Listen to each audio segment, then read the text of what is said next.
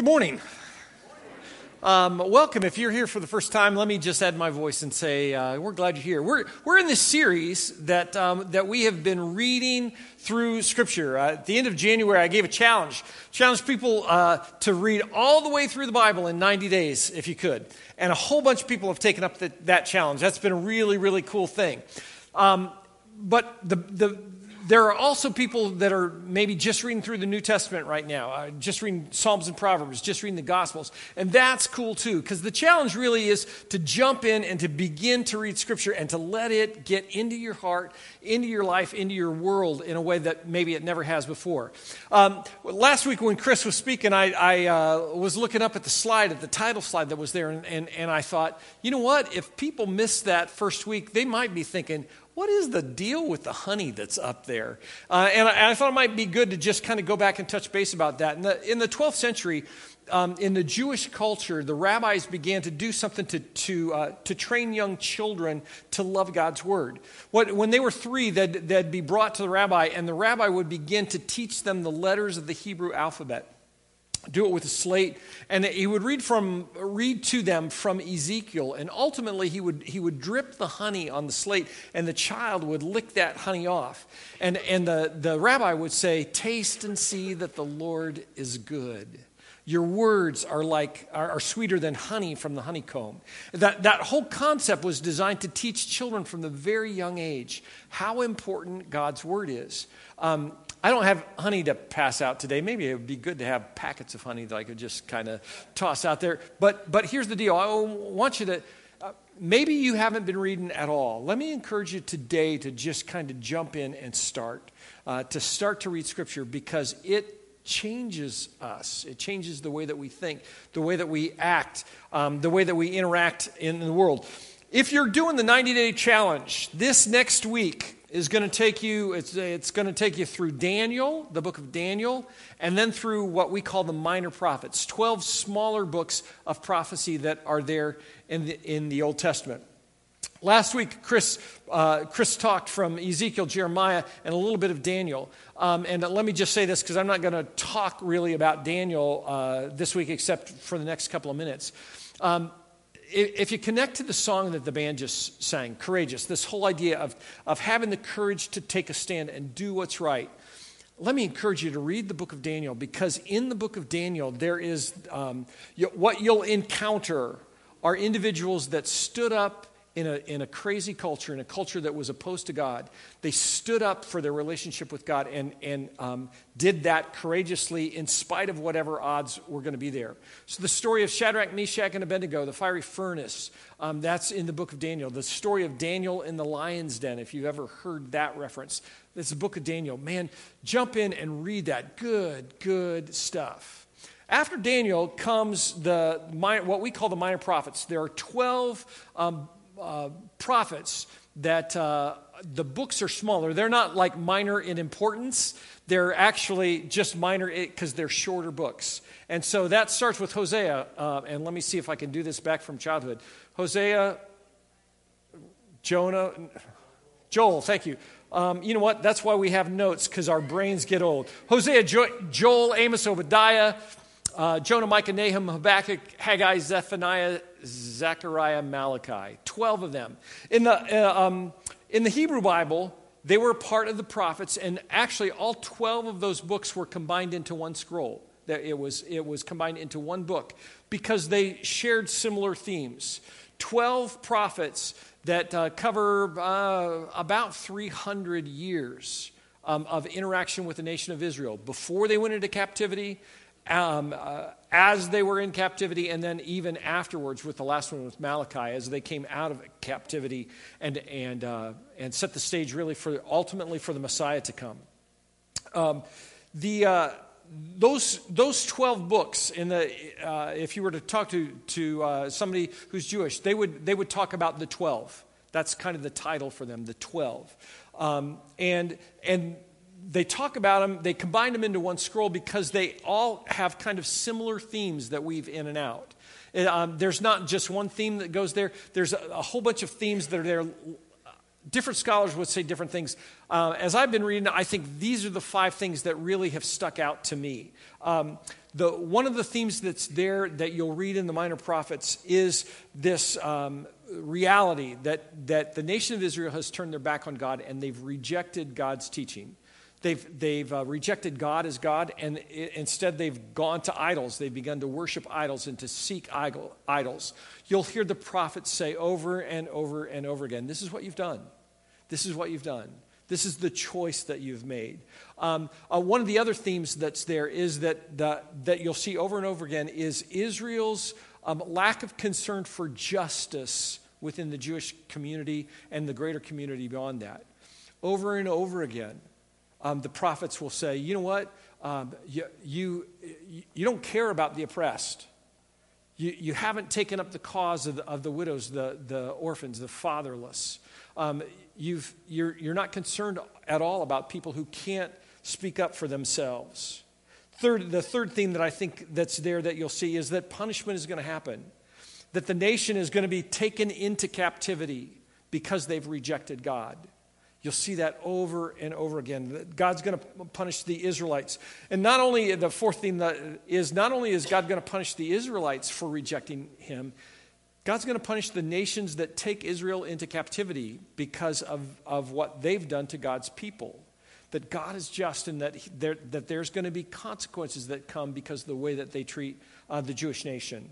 And the fifth thing, and this is really the most important, through the Minor Prophets, you'll see this thread of hope that comes through there, that ultimately there's going to be a Messiah that comes, a Savior that changes everything, that turns the world upside down in an incredible way. That's the Minor Prophets in a big picture, kind of an overview. The question that I want to ask you this morning, or what I'd like to do this morning, is to really look at 2 passages from 2 different prophets and kind of weave them together that center around this idea of what is it that God wants from me. When the Jews were trying to think, okay, what is it that God wants from me? Where did they land with that? And maybe a better question is, what is it that God requires of me? What is it that God demands of me? And there's a question that I think that's there for us in 2019 that really says, does God have the right to require anything from me? Because we are like fiercely independent Americans, right? We have our rights, we know our rights, and nobody can tell us to do anything. We all have the ability to think for ourselves, to come to our own conclusions, all of that stuff. Management consultants tell us that there's 3 different kinds of authority. There's positional authority, relational authority, and expertise authority. Positional authority is like the CEO or your boss at work. They're the person that you have to listen to their authority because they're in charge. That they're the ones that can mandate it down. So a general can tell a colonel, can tell a sergeant, can tell a private what to do. That's positional authority. Got that? Relational authority is authority that comes, power that comes because people are connected with other people. Now, this might make sense at work. At work, there are people who are in charge, but then there are people who are in charge, right? There are people who have the positional authority, but then there are people that, because they're connected to other people, because they have a relationship with those people, they know when somebody's hurting, when they're grieving, they've come alongside them, they picked up the slack for them. And so they have relational power because of those relationships they have. So when a task comes to the group at work, and everybody's talking about what to do, and the boss says, this is what we're going to do. And everybody kind of looks around and says, what do you think? And when that one person talks, everybody says, that's what we need to do, because they have relational authority. Expertise authority or power is the person who has the most knowledge or the most skill in a particular area. So if a construction company is building a bridge, who has the power in the building of that bridge? It's not the CEO, it's not a VP, it's not a project manager, it's the engineer, right? Because everybody can say, this is what I want the bridge to look like, and the engineer will say, no. For that bridge to survive, for that bridge to do what it's designed to do, it has to meet these specific specifications. Specifications. That was redundant, right? But that's expertise, power, and authority, right? So there's all kinds of different power. So the question, if I go back to it, is, does God have the right to demand anything from me? In that framework, let's just ask. God has positional authority, right? He is the God of the universe. He is sovereign. He's in charge of everything. So positional authority, God absolutely has the ability to say, this is what I require of you. But that feels kind of like slavery to us, doesn't it? It's not very connected. Does God have expertise authority in our world? He absolutely does. He's the one who made us. He's the one who designed photosynthesis, right? He's the one who created every creature. He's the one who knows our DNA. He's the one who built us. God has expertise kind of authority. But that kind of authority, when you think about God's requirements for us, it feels a little bit more like a lab technician, a scientist working a long distance away. It's not really very compelling, I don't think. But the relational authority is the thing that God has that makes the impact when we talk about what is it that God wants from us. Because God has been in relationship with us, it changes everything. That's what I want to look at this morning. So if you got your Bibles, take them out, turn to Hosea. One of the minor prophets, the first of the minor prophets, Hosea chapter 1. Hosea is a prophet in the northern kingdom. So the 10 tribes have split from the 2 tribes as the nation of Israel was divided. Hosea is a prophet in the northern 10 tribes. He's the only prophet that we know of that's really where his focus was. And God says to him at the beginning of the book, he raises him up to speak for him, and then he says he's going to demonstrate something powerful. He's going to use him as an object lesson. So Hosea chapter 1, verse 2. When the Lord began to speak through Hosea, so God raises Hosea up as a prophet, the Lord said to him, "Go, marry a promiscuous woman and have children with her. For like an adulterous wife, this land is guilty of unfaithfulness to the Lord." Anybody going, wait, did I read that right? God says to Hosea, go and marry a promiscuous woman. The ESV, if you were to look at the ESV translation, it says a wife of whoredom, okay? The Amplified Version, which is, I think, gives the clearest picture, it says a wife of prostitution. God tells Hosea to go marry a prostitute, to go take this woman and make her your wife, and have kids with her. And Hosea does.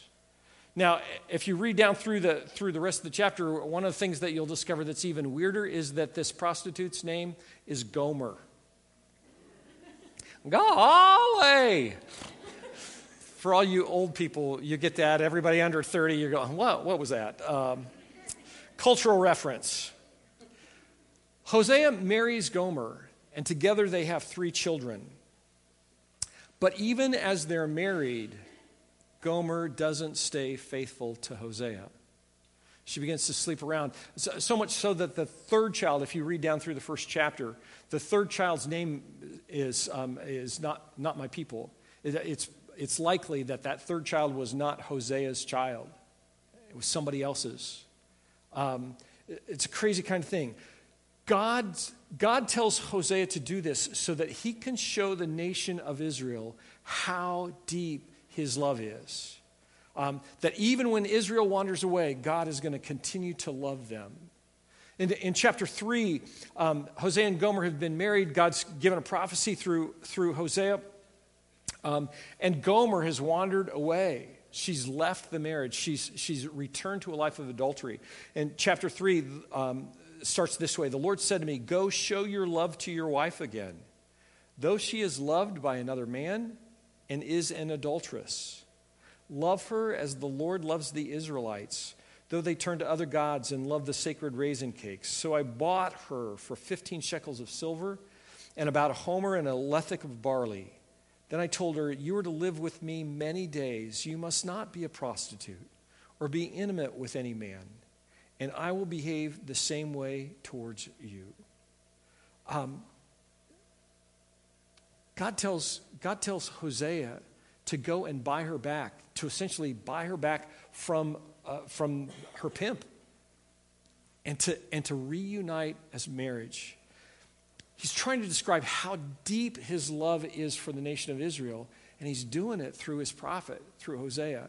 Now, if you go all the way down to Hosea chapter 11, God describes the love in a very clear way.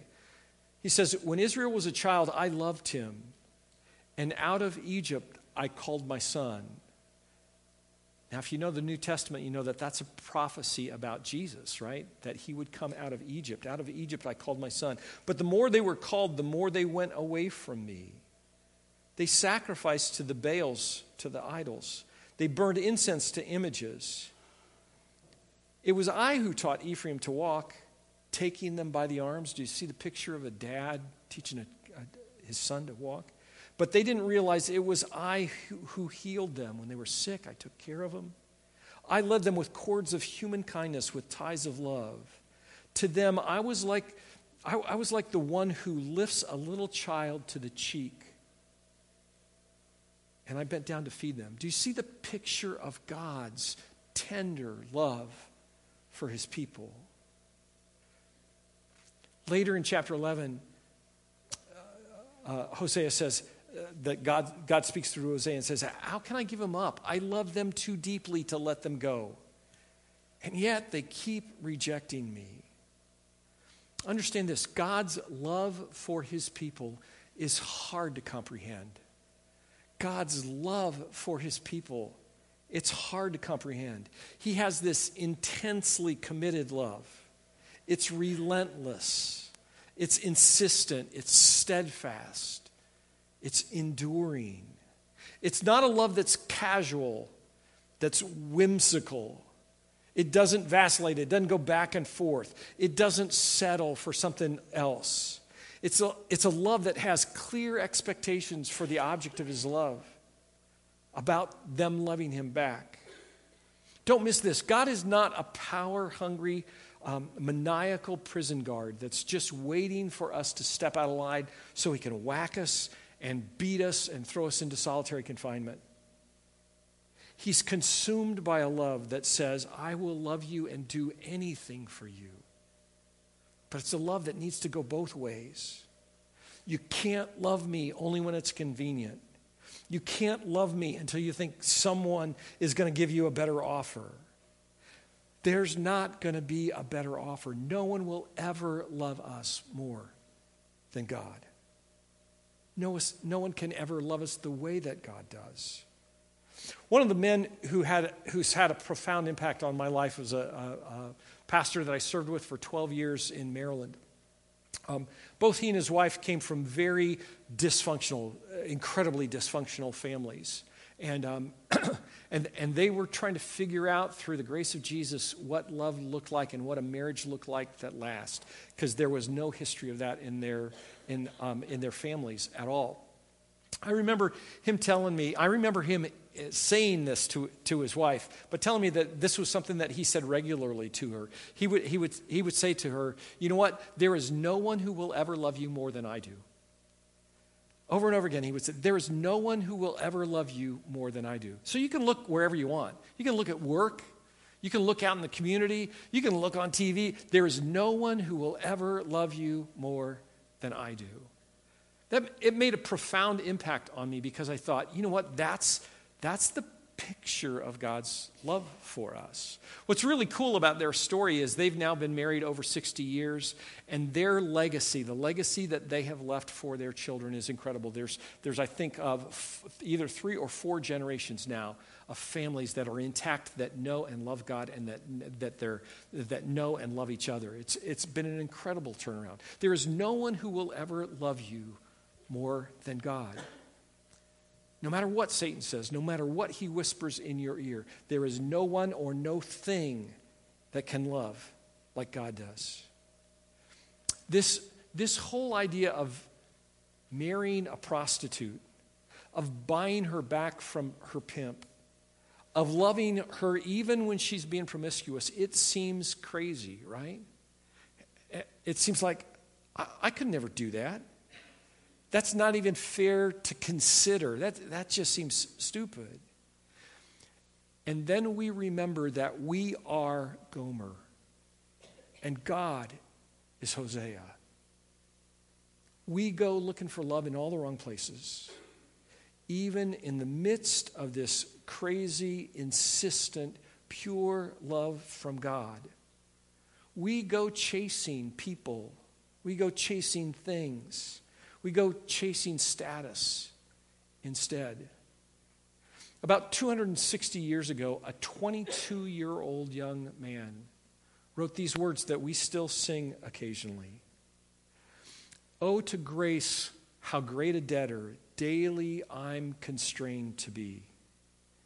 Let your goodness, like a fetter, like a chain, bind my wandering heart to thee. Prone to wander, Lord, I feel it. Prone to wander, prone to leave the God I love. Here's my heart, take and seal it for thy courts above." We've got to get a hold of the fact that just like the nation of Israel chased the idols, man, we wander from God like Gomer wandered from Hosea. God, help us to change that. God has positional power to require anything he wants from us. He has expertise power as well. He knows us better than we know ourselves. But the compelling reason why we need to respond to anything he asks is because of his relational power. Because he has come and lived among us. Because he loves us so desperately. So that begs the question, right? What does God want from us? What does he require? Can't you hear Adam Lambert singing, "What do you want from me? What do you want?" Now, all you old people are going, huh? What's that? What do you want from me? That's the question that's there. Here in the Minor Prophets is the answer to that very question. Turn to the book of Micah. It's the 6th book in the 12 Minor Prophets. And we're going to look at Micah chapter 6 to find the answer to that, to discover the answer to that "what do you want from me" question. Micah's from a small town in the hills of Judea, southwest of Jerusalem. He prophesied roughly at the same time as Isaiah, about 100 years before Jeremiah. Interestingly enough, if you're doing the 90-day challenge, this past week you read in Jeremiah a reference to Micah. Because at one point, Jeremiah is ready to be killed, and they look back at one of Micah's prophecies and said, this is exactly what Micah prophesied about. And as a result, Jeremiah's life is spared. This is part of Micah's prophecy, chapter 6, beginning in verse 6. "With what shall I come before the Lord and bow down before the exalted God? How am I going to worship God? Shall I come before him with burnt offerings, with calves a year old? Will the Lord be pleased with thousands of rams, with 10,000 rivers of olive oil? Shall I offer my firstborn for my transgression, the fruit of my body for the sin of my soul?" The question that Micah was asking is, how do I worship God? How do I relate? Is it through all these sacrifices? Is that what it's all about? Verse 8, "He has shown you, O mortal, O man, what's good. What does the Lord require of you? To act justly, to love mercy, to walk humbly with your God." For the nation of Israel, if they were to ask, "What do you want from me?" the answer was clear. Act justly, love mercy, walk humbly with God. As a matter of fact, it wasn't just if they asked. Micah said, this is what God requires of you. Act justly. Love mercy. Walk humbly with God. Back at the beginning of the series, when we were reading through Leviticus and Numbers, Chris, in his message, talked about the law that was given, that it was given to a specific people at a specific time for a specific reason, to set the stage ultimately for us to be able to understand the sacrifice of Jesus for us. What we find in the prophets is written to a specific people at a specific time for a specific reason, and it's to prepare our hearts for that Messiah, for that Savior that's ultimately going to come and redeem the world. So what we read in Micah 6 is not a checkoff list. It's not if I do these things, if I act justly, if I love mercy, if I walk humbly with God, that's my checkoff list and then I'm good with God. It's my golden ticket to get into heaven. It's not that at all. But it is a compass that shows us the path for how we relate to God and what it looks like to live as a part of His people. God has shown you what's good. What does the Lord want? What's the Lord require? To act justly, to love mercy, to walk humbly with your God. I want to take the next few minutes to just talk about that, to try and unpack it a little bit. Act justly means to do what's right. To do justice means to treat people fairly. Understand that justice is getting what we deserve, whether that's in a penalty form or standing up for somebody who's hurt, who's experiencing injustice. Justice is getting what we deserve.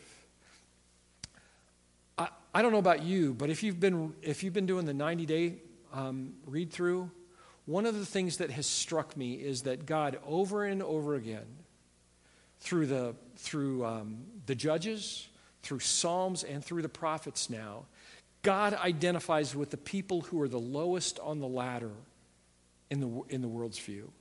God doesn't connect with the rich and powerful and the famous.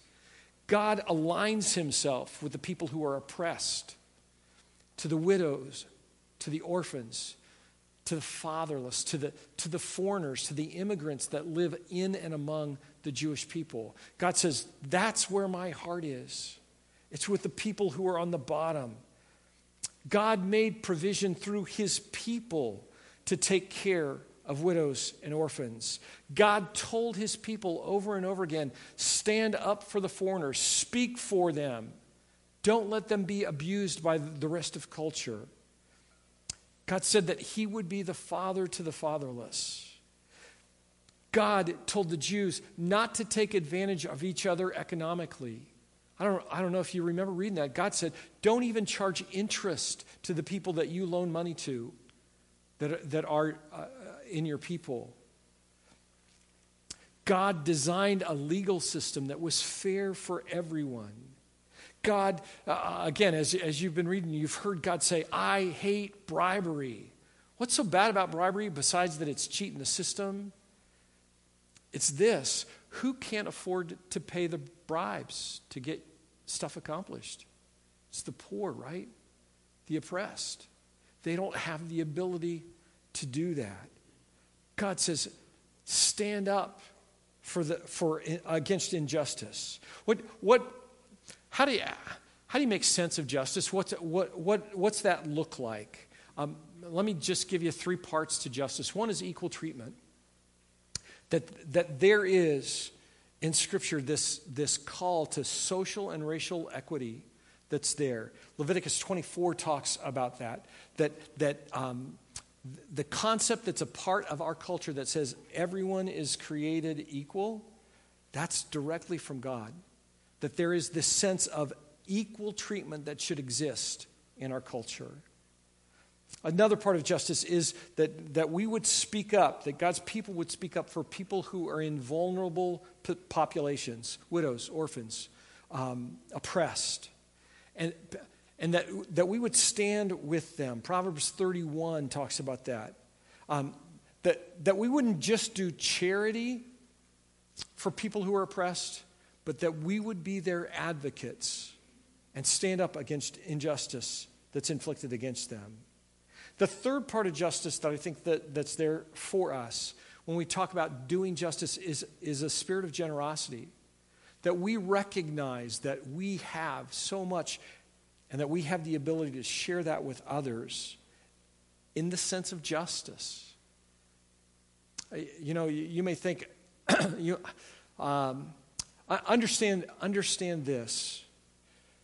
God and God alone has allowed us to be placed in this time and place. None of us had any control of whether we would be born in the 20th century or the 21st century or the 16th century. None of us had any control over whether we'd be born in the United States of America or whether we'd be born in a third world country. We need to stand with and against injustice. Understand that in our culture there is this spirit there's a political power in standing against injustice that's right now. Did you ever wonder where that came from? It's not from a political party, right? It's not aligned with a political party. Think back historically. In the Roman world, in the Greek world, the poor and the oppressed were trampled on. No one spoke up for them. They were disposable parts of society. In the Middle Ages in Europe, the people who were poor, the serfs, that kind of stuff, no one spoke up for them. Even in our country, first 100 years or whatever, when slavery was so prevalent in the South, the slaves were viewed as disposable parts of our society.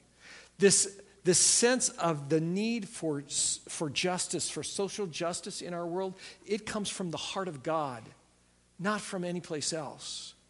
That's why Micah says, act justly. Let that be a part of your life. And let that be a response to God's great love for us.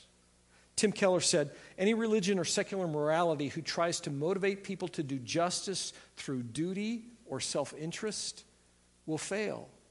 You'll end up burning out. You'll end up being frustrated unless it's a response to a God who loves you tremendously. What will allow you to take up the cause of justice for the rest of your life? It's understanding that God's love is relentless for you, just like Hosea's love for Gomer. And that he loves those people who are being treated unjustly just as much as he loves you.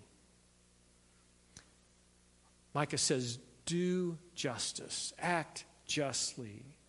In the words of the famous theologian, there is no try, only do. Do justice. What's it mean to love mercy? If justice is getting what we deserve, mercy is not getting what we deserve. It's when we don't get what we deserve. And it's interesting to me that Micah says, love mercy. He doesn't just say, be merciful. Jesus said, blessed are the merciful, they'll obtain mercy. Micah doesn't say, just be merciful. He says, love mercy. Love it when mercy is extended to people who have wronged you. I don't know about you, but I look around at our culture and I want justice. When somebody commits a crime, I want them to be punished, right? Somebody does something bad, they need to be put away, or they need to feel that sense. Unless it's me, right? Unless I'm the one who makes the mistake. God says, this is what I require for you to love mercy, to love this sense of generosity that God gives as he demonstrates his nature and gives it to other people. Dr. Wes Roberts, the pastor of People's Baptist Church in Boston, said this: justice by itself can be cold, severe, and unresponsive to human needs. Justice needs mercy to be truly humane. Act justly, love mercy, and walk humbly with your God. What's it mean to walk humbly with God? I think it means to recognize our relationship with God, to recognize who God is, and to walk with that at the front of our mind day in and day out. I think that's why it's so important to be reading Scripture. Because as you read Scripture, as the Scripture gets in your head and your heart, it changes the way that you see the world. And it allows you to walk humbly with God. When we walk humbly with God, we recognize that nothing we have is of our own making. Not our intellect, not our work ethic, not any of our material goods. Everything we have is given to us as a gift from God. Walk humbly with your God. Humility is rightly recognizing our place in the world and in history. You know what? My life, 60 years, 70 years, 80 years, 90 years, whatever that is a blip in history. One guy. It is not all about me. Life is not all about me. Life is not all about you. History is God's story. And we have a piece in that, but it's not about us. Walk humbly with our God. Humility is not thinking less of yourself, it's thinking of yourself less. It's not saying, oh, I'm a terrible person. It's not thinking about yourself, it's thinking about others. Walk humbly with your God. Know that He loves us, that we don't deserve that love. Chuck Smith said, the man who is proud is a man who has never had a true encounter with God. I love that. How do you think Gomer felt being married to Hosea? She was a prostitute. She didn't deserve to be married, let alone to be married to a preacher, to someone that God was using to call Israel back to Himself. When we walk humbly with God, we walk with grace. We get what we don't deserve. If justice is getting what we deserve, if mercy is not getting what we deserve, grace is getting what you don't deserve. It's the blessing that comes. Walk humbly with your God. One of the religious leaders came up to Jesus and asked Him which command was the most important of all the Jewish laws. Jesus responded and said, this is it. Love the Lord your God with all your heart and soul and mind and strength. That's the first commandment. The second's like it. Love your neighbor as yourself. All the law and the prophets hang on these two commands. I think that loving God, there's that Micah 6 question. What does God require of you? Love God, love people. I think loving God means that we do justice, that we stand with and for the powerless, that we stand against corruption in our world. I think loving others means that we love mercy.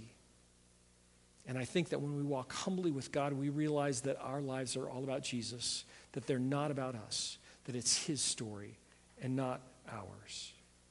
Jesus said, all authority has been given to me. So go and make disciples. All authority, positional authority, expertise authority, relational authority. All authority has been given to me. Go, make disciples. What's it take to respond to that? It takes courage. Let's pray.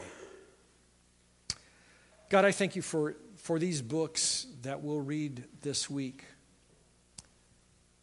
for the reminders of who you are, of your character, of what you call us to do, who you call us to be. God, it really is my prayer that as a church, that we would be known as a place that does justice, that acts justly, that loves mercy, and that walks humbly with God. God, do your work in us that may be so. In Jesus' name we pray. Amen.